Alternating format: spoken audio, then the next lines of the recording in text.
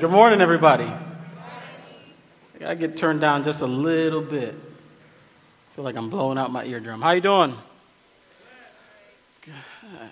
How you doing? There's like some groans from the front. Like, great.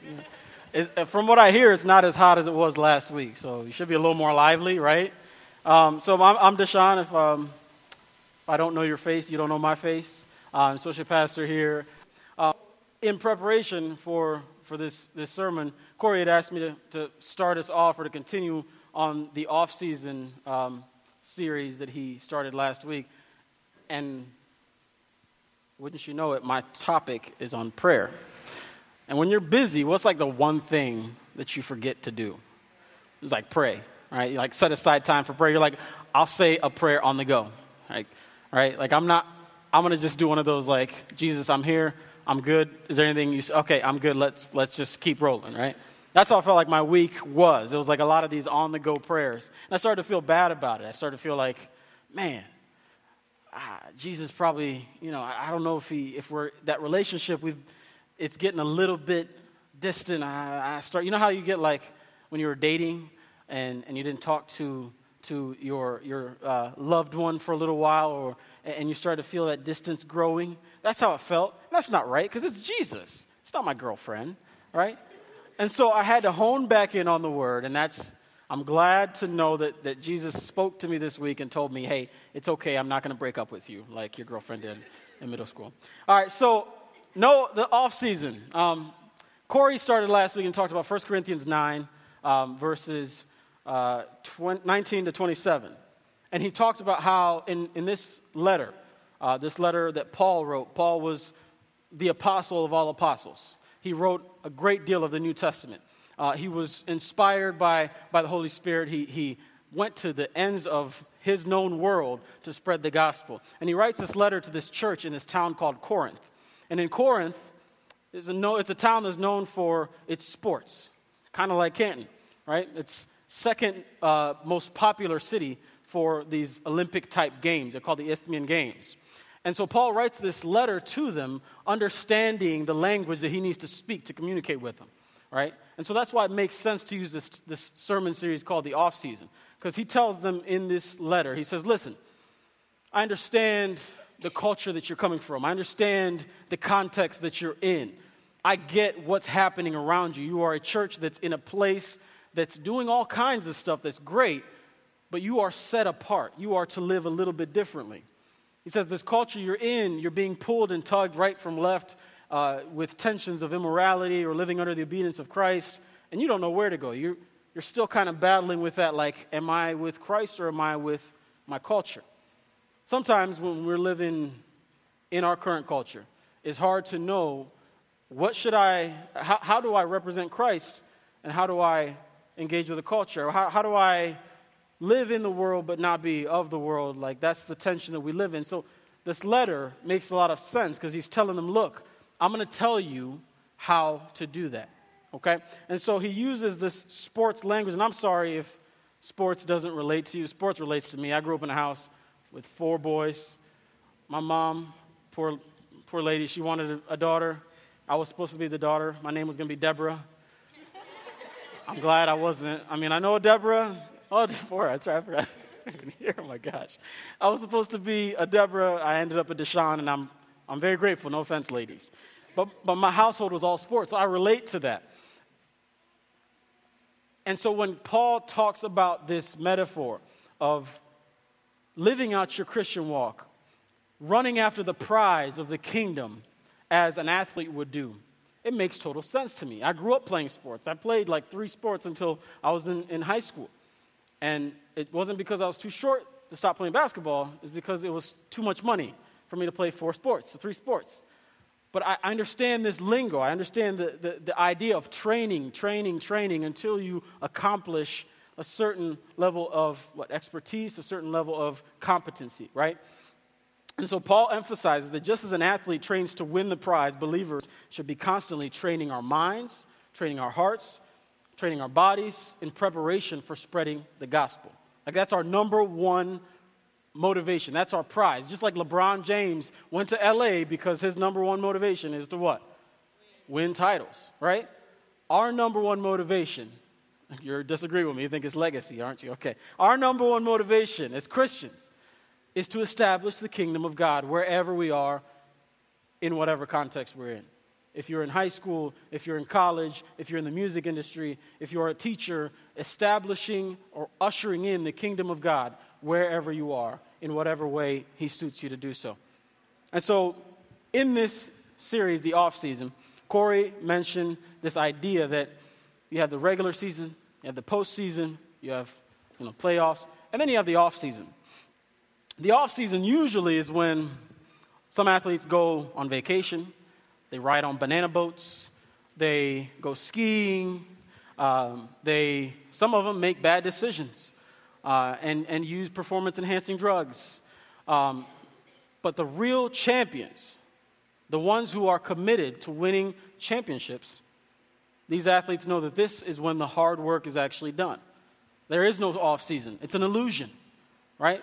They have maybe like a week to be with their families, but it's an illusion because the off season does not exist for someone who is absolutely committed to winning a championship. And so that's where we're at today. Basically, to sum up 1 Corinthians 9, 25 to 27, the way Corey talked about last week, is train like a champion to win the prize. And again, for us, if you're a believer, the prize is what? The kingdom of God, wherever you are, right? So if that reference does not make any sense to you at all whatsoever, if you don't get sports, you don't understand the regular season, postseason, come talk to me afterwards. We'll break a bit. But with that in mind, this idea of training like a champion, as a Christian, as a believer, there's this concept of being disciplined.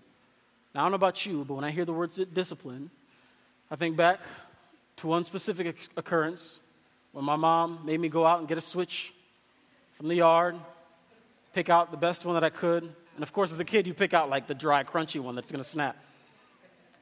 She made me go back out and get the nice limber one that snapped. Now, this was in Kenya, so this was not like child abuse or anything. This was just like regular everyday life. I don't know if they do that anymore. Use your hands or the switch. I'm not sure. But that's the word you think of when you think of discipline, right? In this context, though, when we're talking about spiritual disciplines, it actually means practices or habits, routines, things that you ingrain into your everyday life so that you grow.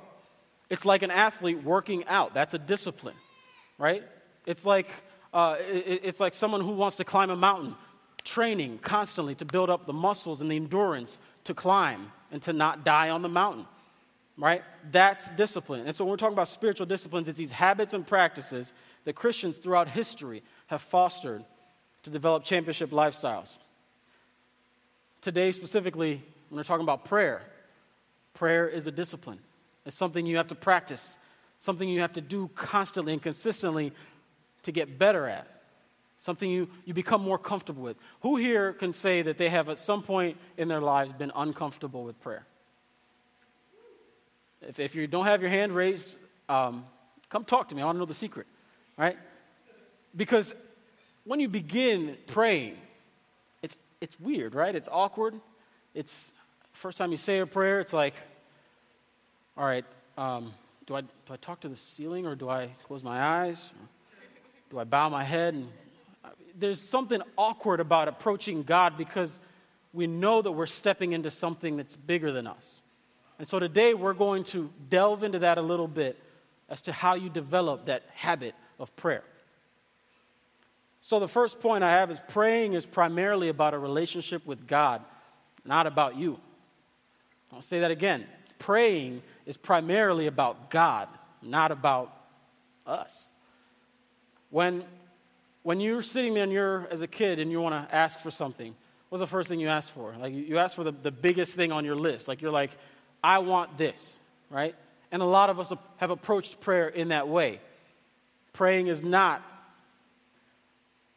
primarily about what you want from God. On the other hand, praying is also not about you telling God what you did wrong. Now, some of us who maybe have grown up in church or grown up in religious circles, maybe we think that when we approach God, it's about just like, God, I got to tell you all these things I did wrong. I thought this, I said this, I thought that I said this, I said this, and then I acted this way, and the focus is on who? Me. You're confessing to God, but your focus is totally on yourself. And praying is about a relationship with God, about Him, about His glory, not about you, what you have done, what you've screwed up, what you've messed up, what you've done great, what you want. And Jesus teaches us how to pray, and I want to turn to our first passage with me. Something you probably heard before, a passage you've read or heard somewhere. And He teaches about how to pray in Matthew 6, 9, and 10. So if you have your Bible with you, turn there to Matthew 6, 9, and 10, or follow along on the screen. You can use your electronic devices. And so in this passage, this is what Jesus says. He says, let me set the context actually for you. When Jesus is teaching something, He uses parables. He uses these stories, these little stories to make a point. And so in this passage, what He's doing is He's talking to people about how to pray because He knows that there is a certain concept of prayer. Certain people know how to pray in this culture. It's the Pharisees. The Pharisees they're high. I mean, they were like high in the society. They had these crazy robes with these bars all over them in gold. And they would appear on the scene and everybody would know that a Pharisee was there. Like it was like it's like they had a bumper video everywhere they went. Everybody just noticed, oh, the Pharisees are here. They were that esteemed in this culture. And He juxtaposes that with somebody who would be the most despised, a tax collector. How many of you pay taxes? Okay. How many of you love paying taxes? Okay, JD. I don't believe that. Not for 1 second. Taxes have been reviled for like ever. And these guys not only took taxes from people, but then they took like an extra cut for themselves. And so they were really despised. They did this to their own people. And so Jesus juxtaposes this Pharisee, rich, well-known, well-esteemed, supposed to be religious, to this really despised individual. And in this passage, He talks about how they approach, these two hypothetical individuals approach God's throne. And so He says, when you pray like this: Our Father in heaven, may your name be kept holy. May your kingdom come soon. May your will be done on earth as it is in heaven. And Jesus reminds us that through this prayer, like in just the wording of this prayer, what's the first subject that He addresses? He says, Our Father. Like He's looking to God first before asking for anything else. He's saying, if you're going to pray like this. He puts His focus on God and then bringing up your needs or requests. And Jesus understands that God's desire is for a personal, intimate relationship with each one of us. But it begins with acknowledging who He is first. In Genesis, Jesus is only reflecting what's happened already in Genesis. In Genesis, God's intent from the very beginning was a personal relationship with each one of us. Now, I don't know if you've ever been back through Genesis and read through how God created and the creative process and all these things that He did. But God created some really dope things. It was incredible. Like you think about what had to have happened. He created the cosmos, the stars. If you've ever looked at Hubble telescope pictures, you look out and you go, I don't even know what I'm looking at, but it's incredible. Those colors don't even exist in my spectrum. Wow. Right? And if my son was in here, he'd be like, yeah, God created the oxyotl, which is like this little salamander that like regenerates its arms. God created the goblin shark, which is the most hideous creature I've ever seen. It lives in the deep sea, and nobody even knew they existed until they washed up on shore. God created the peregrine falcon, which is his favorite because it's so fast and it swoops down and it grabs things. Like these are the things that God created, right? These incredible things. And when you become a parent, you get to learn a lot about like animals because you just watch kids shows all the time, wild kratts and stuff. But God created these things. They're incredible.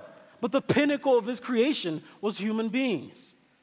Like the top of His creation. When He said everything was good, and then He's like, no, you know what? I'm going to create someone in my image. Let's create someone in our image. God created human beings to be that bearer of His image.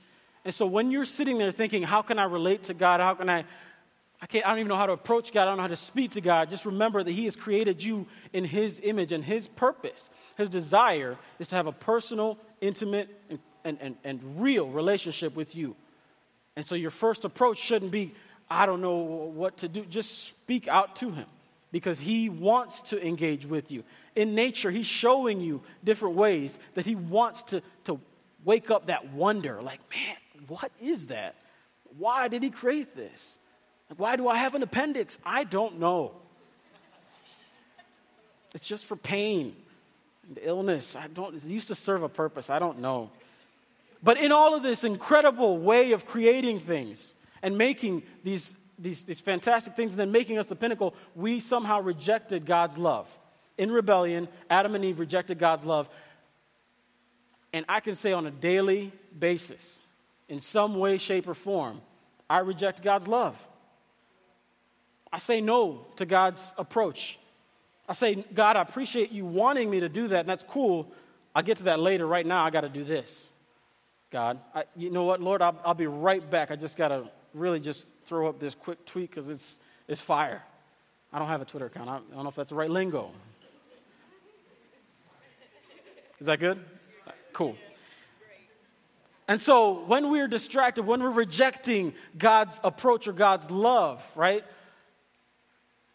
Prayer is the way to restore that intimacy. Prayer is the way to reconnect with God. Whether it's messy, whether it's clean, whether you have a form written prayer, or you just cry out to God and say, God, I want to hear what you have to say to me. Speak to me. God, you are holy, you are worthy, I don't even understand, I don't even have a word to describe you, but I know you're there and I want to communicate with you. I want that relationship with you. That's our way to connect back to God, to restore what was broken. Prayer is the means by which we reconnect our relationship with God. The second point is prayer is a dialogue, not a monologue. So a monologue is kind of like what I'm doing right now. I'm talking. Nobody's talking back. I'm not really listening to what you're saying. I'm listening to what God's saying, and I'm talking to you. This is kind of like a monologue, right? A dialogue involves two people. I tell this to Theo and Shiloh and say, look, if we're going to talk, you have to shut your mouth for a second so I can talk to you, and I'll listen, and you talk, and I'll listen, and that's how it works, right? Amen. A dialogue involves two people. Amen to that. Two people. And a good example of this, one of my favorite characters in Scripture, a good example of how we're to dialogue with God is Daniel. And Daniel is an incredible character, right? Daniel had this life in which his whole people, they were exiled. They were removed from where they used to live. They were put into another kingdom, went through several kings, all kinds of different things happened. But Daniel stands out because his faith is firm and steadfast throughout everything. And you see God using Daniel's life to do incredible things. He sees visions. He dreams dreams. He interprets dreams of people who they haven't even told him the dream yet. And he interprets it anyway because he's been listening to God and God has given that to him. And so Daniel spends his entire life fostering a relationship with God of listening and speaking. Listening and speaking and responding. And so the passage we're going to turn to, Daniel 6:10. And where we are in this passage, Daniel has been doing this. He's been listening to God. He's been responding to God. He's been doing things, incredible things, because he's fostered a relationship of prayer. And he's at this point where people now are jealous of him, right? People now, they see what's happening, and they see that he's doing these incredible things, and he's in the king's favor. And so what they want is they want to get rid of him because they want what he's got, right? And so these guys, they devise a plan. They say, look, we're going to get rid of Daniel. So we can't really get him on these other things. We can't get him on his character. We can't get him on, conspiracy or corruption. Let's get him on his religious beliefs. Let's get him on his devotional beliefs. And they say, you know what? We're going to go to the king and say, King, we think you are so great, you are so powerful, you are so mighty that nobody should worship anybody but you. And the king's like, well, you know what? I am pretty great. I'm fairly powerful. That sounds pretty good. Let's make that happen. So he signs this law he signs this law, and so they go out and they want to spy on Daniel to see what he does, right? They say nobody can bow down, nobody can worship anybody but you, king. It says Daniel 6:10, but when Daniel learned that the law had been signed, he went home, and this is key. He knelt down as usual in his upstairs room. With its window open towards Jerusalem, he prayed 3 times a day, just as he had always done, giving thanks to his God. Then the officials went together to Daniel's house and found him praying and asking for God's help. And if you read the rest of the story, we're not going to get into it, but they find him, they tie him up, they take him, and they say, King, he broke your law.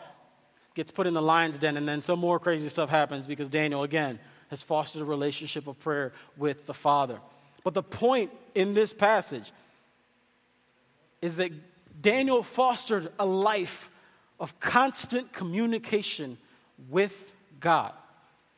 I'm going to stop right there because I think when we hear that, we get a little bit intimidated.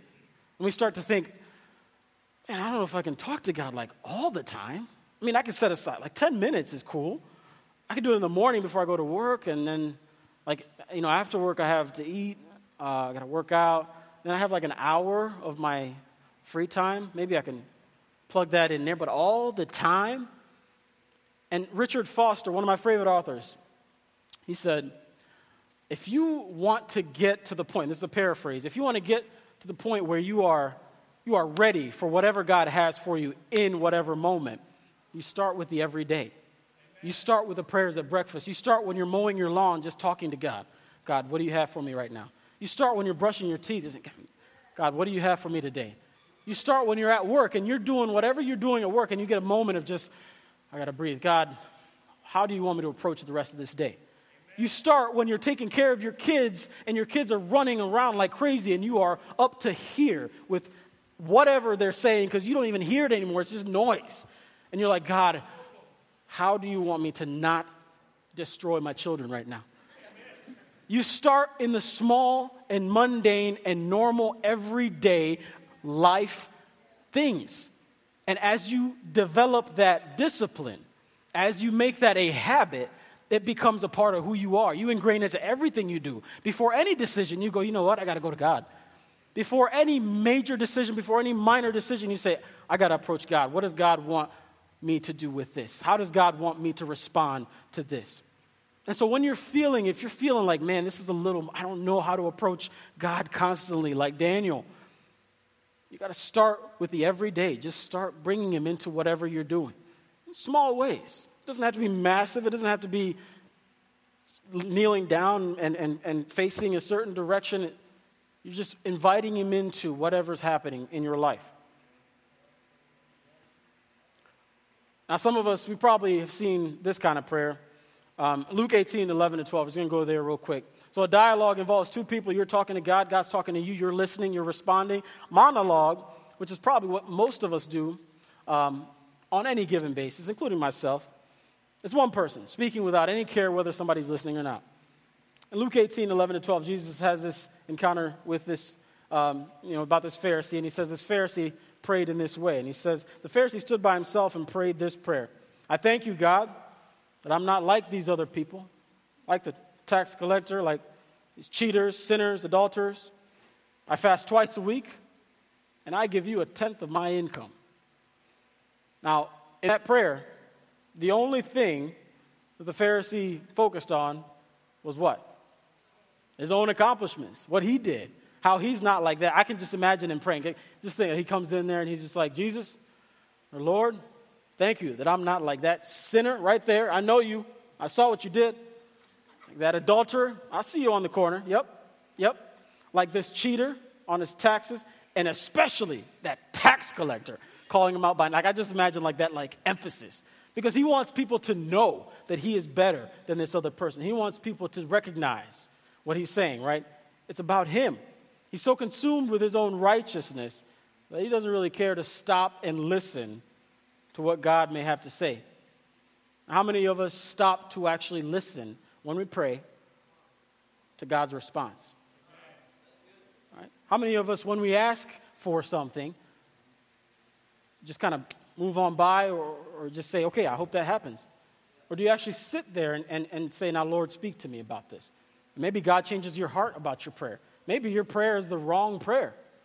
Maybe you're asking for the wrong thing, and God says, I That's not what I want for you. Pray this instead.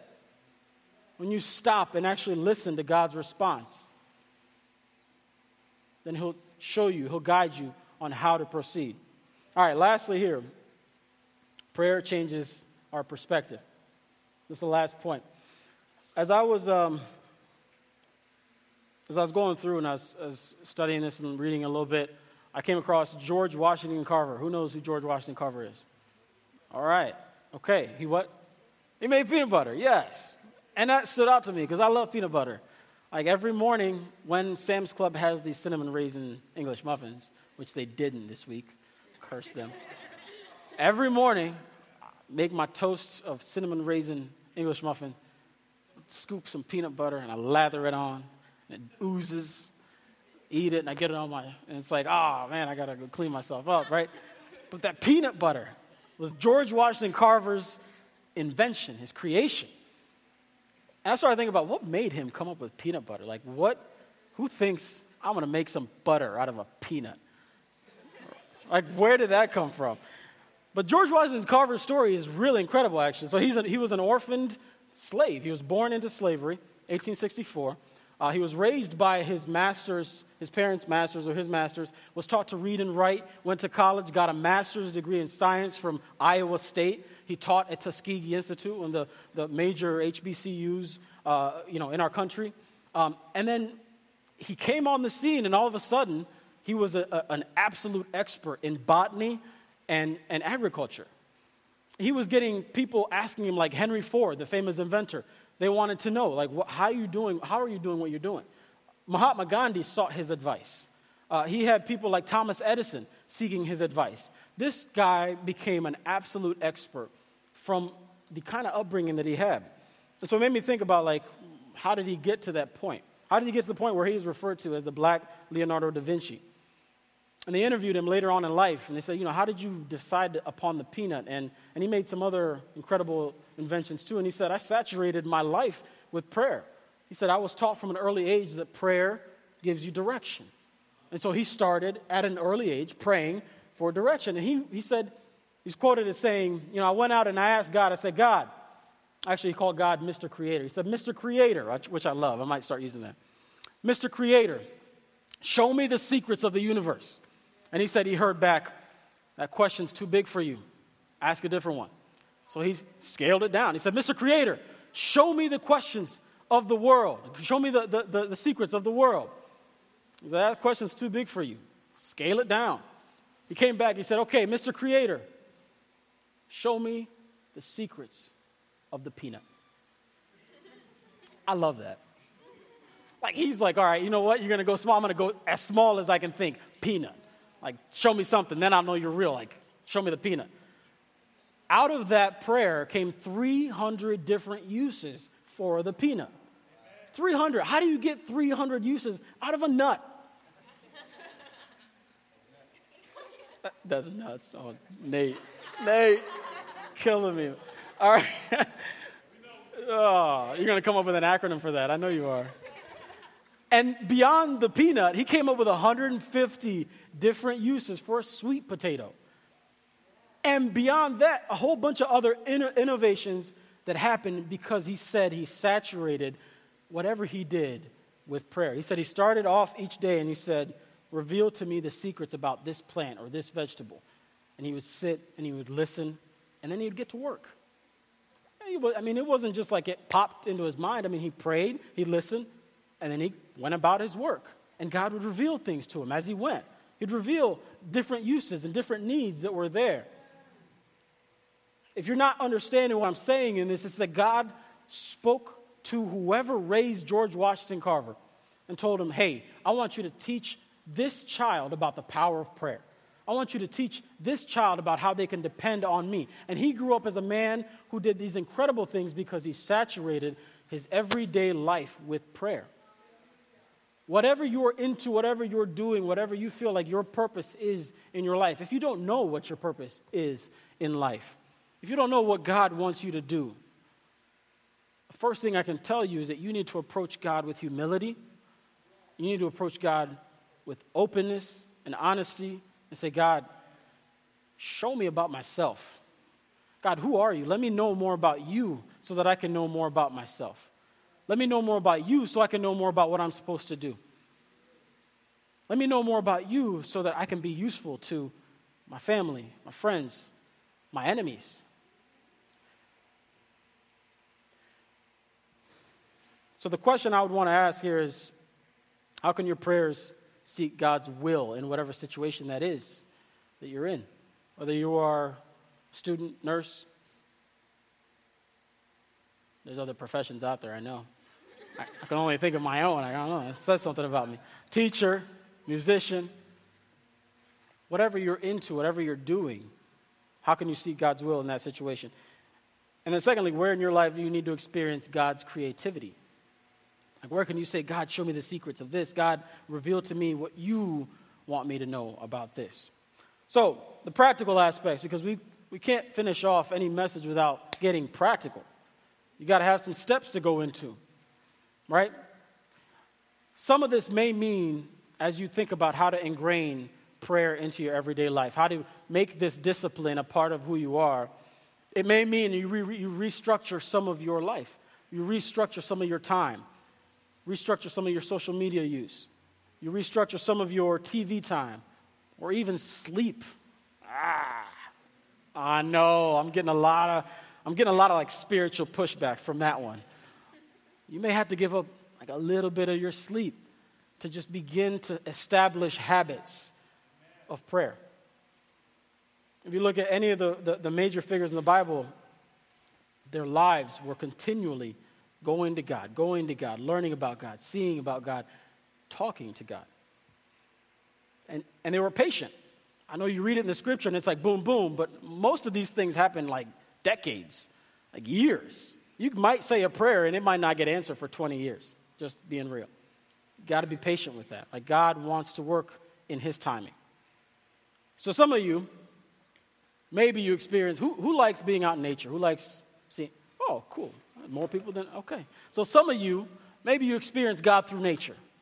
Like George Washington Carver, you experience God through nature. What does that practically mean for you in this situation? Well, if you experience God through nature by seeing nature and saying, man, something is awesome about nature. It makes me think of God in nature. Well, then you need to make time in your day for some sort of nature. You might be in the concrete jungle. You might be here in the city where it's like, I don't see trees. Like, I just don't see them. Well, maybe you need to find some sort of way of experiencing God through nature, whether it's sounds through your earphones, whether it's seeing something where you experience nature on your phone even. Using your technology and device, like, man, I just learned something incredible about nature. Life, those life videos, man, my kid loves those. Those are amazing. Like, they reveal all kinds of crazy stuff about nature, and you just sit back and go, I can't believe God did that. That's amazing. Take 10 minutes a day this week and just sit in the presence of God in nature and say, Our Father in heaven, may your name be kept holy. May your kingdom come. May your will be done today. And just listen. Listen. Maybe you don't care about nature. Maybe global warming is just like nature, schmature. Right? Maybe you experience God more through reading books, literature, other people's writings. Well, then you need to take aside 10 minutes this week, each day. 10 minutes is not a long time, but just start with something. 10 minutes this week to read a passage from someone who is glorifying God through their writing. Or 10 minutes to listen to a podcast from someone who is glorifying God with their speaking. And as you listen, you sit still and you say, God, speak to me about how I'm supposed to use this. Speak to me about how I'm supposed to go forward with this. And if neither one of those resonates with you at all, just start with the everyday. Your prayer life can be as simple as washing your dishes, waking up in the morning, doing your mundane everyday tasks, and you build up and you figure out how God speaks to you most clearly. But the important part of this, the important thing to take away from this is that as believers, if you believe in Jesus Christ and you think that God wants you to have a purpose in this life, then you will make a discipline and a habit out of approaching him with humility, approaching him and asking him to speak to you, learning about him and glorifying him and thanking him. But you'll make a habit out of it, because if you don't make a habit or a practice out of it, then when things get difficult in your life, or when things start to veer off course in your life, you won't know where to go.